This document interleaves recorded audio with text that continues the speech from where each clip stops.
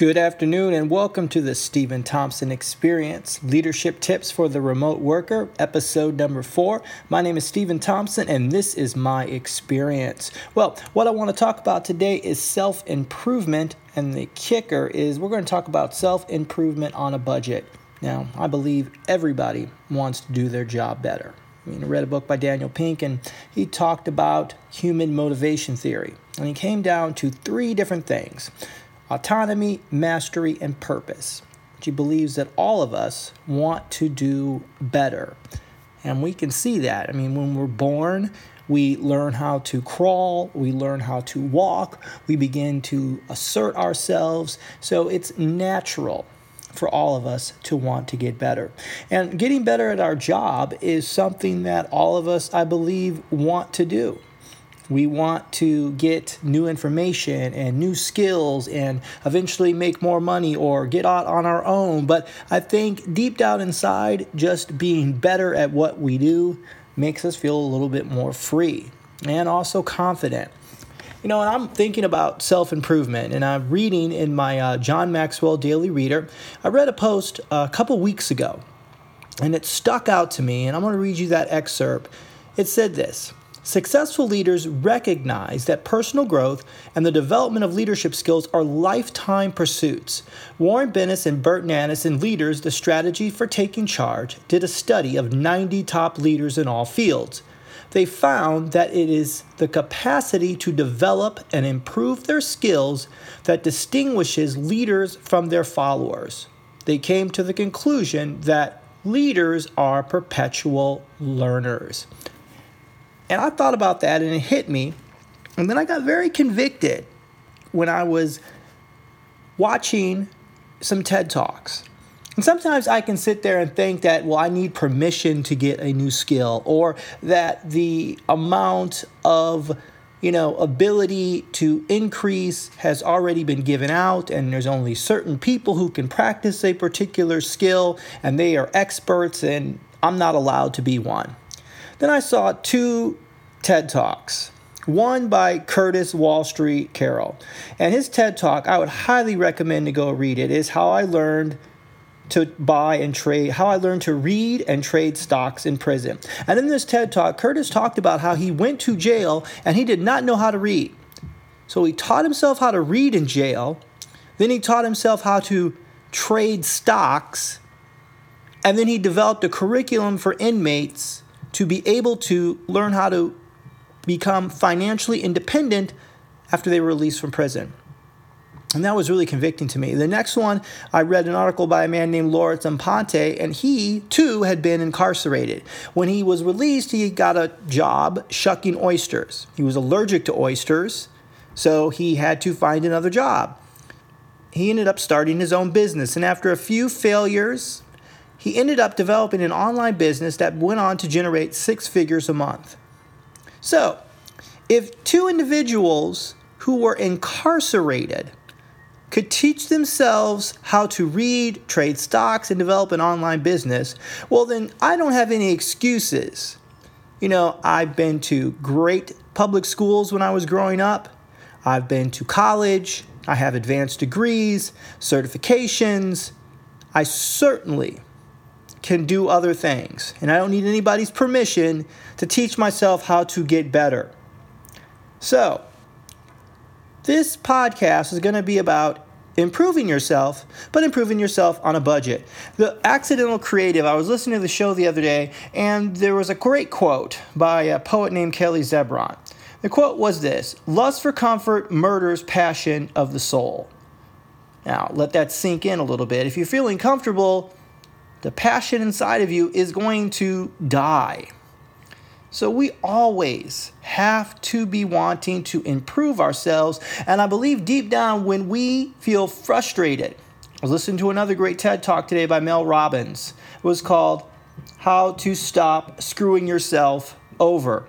And she said in this TED Talk that when you feel this symbol, this frustration, it is not that you are a bad person. It's just your body sending you a signal for you to do something else. Get better. So what I want to talk about here is getting better and getting better without spending a whole lot of money. Now, first, I want to talk about several ways to get better and how to do that on a budget. First thing I want to talk about is looking at your thought leaders and reading what they read. Now, for instance, I listen to Seth Godin, a lot of his speeches. I get his new podcast. I also receive his newsletter each day on a daily basis. And I try to listen to him when I see him on a podcast. And he talked about listening to Zig Ziglar and being influenced by Zig Ziglar. So what I did is I went on the app called Hoopla. Hoopla is a service of your library. You put your library card in, and you're able to get free downloads of ebooks. There's another one called Overdrive. And on Overdrive, it's the same thing. You search for ebooks, you download them to your phone, you listen to them, you're all set. All of this is free. It's not like you have to pay, $15 a month for Audible. You are able to receive ebooks, podcasts, other books, all for free simply by using your library card. Now, another thing that I do is when I listen to a podcast, I will listen to the interviewer and who the interviewer is interviewing. The host brings in someone, and I will listen, and when they talk about what books they have read or written, I will go to the library and get that book. So, for instance, I was listening to a show, and they had the authors of Stealing Fire on, and they were explaining their theories. I then went and ordered the book Stealing Fire from my library. I got it, I read it, and I learned about their studies. Now, also, what you can do then is they base their research on studies done by academic professors, and those professors write academic papers. And you could probably talk to a professor quicker if you cold email them than you could a famous author. So, for instance, I love Malcolm Gladwell books. Malcolm Gladwell may or may not talk to me if I send him an email, but if I look at his bibliography, if I look at his works cited page, and I find the professors whom he is basing his research on, email those professors directly, and I bet you they will write back to you right away and very quickly, and you can talk to them directly about the studies that they did. It's one of those things that drives me crazy about when people talk about getting duped by fake news. Primary sources is something that I learned, 7th, 8th grade on how to cite and how to look for credible sources. So go to your primary sources. Go to the sources that the authors used and ask those professors questions directly. That's a great way to get professional development and get it for free. Now, another thing that I do, and this is really a great hack for professional development, webinars and seminars. Now, some of them cost a lot of money. And I am not anti-seminar. If you have the money to go to a seminar, you can get a lot out of it. More power to you. Now, but for me, I have a lot of things that are competing for my money. I have my wife, I have my son, we live in Southern California, we want to go back home to visit family in the Midwest, we want to take family vacations, we have bills and rent like everybody does. So there are a lot of competing interests for our money, and we want to be good stewards of the money that we have. So we give to several charities. So our money is budgeted. So for instance, I look at a seminar. I'm not going to mention the name of the seminar because I don't want to take away from any of the money that a said seminar would be making. But what I do is this. I go to the events webpage and I see, for example, the tickets for the event cost $525 just to register. Then you've got a hotel room for a couple of days, and I did a mid-size hotel room in the city where the event's going to be held. Priced that out at $300.